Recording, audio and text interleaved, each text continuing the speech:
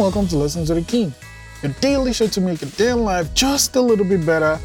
Today's lesson 1152, belief can ignore proof. Oh my God.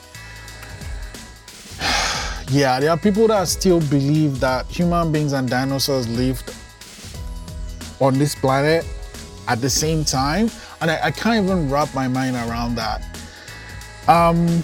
But one thing I know is that belief is a very powerful thing, and it can, help people through difficult times. But at the same time, just because I believe something, if there's definite proof that, that belief is wrong, I should take some time to think about my belief. That's all I think. And I think we should all do that. Prompt 1152. How do I navigate incorrect beliefs? Prompt 1152. Belief can ignore proof. I'll see you tomorrow.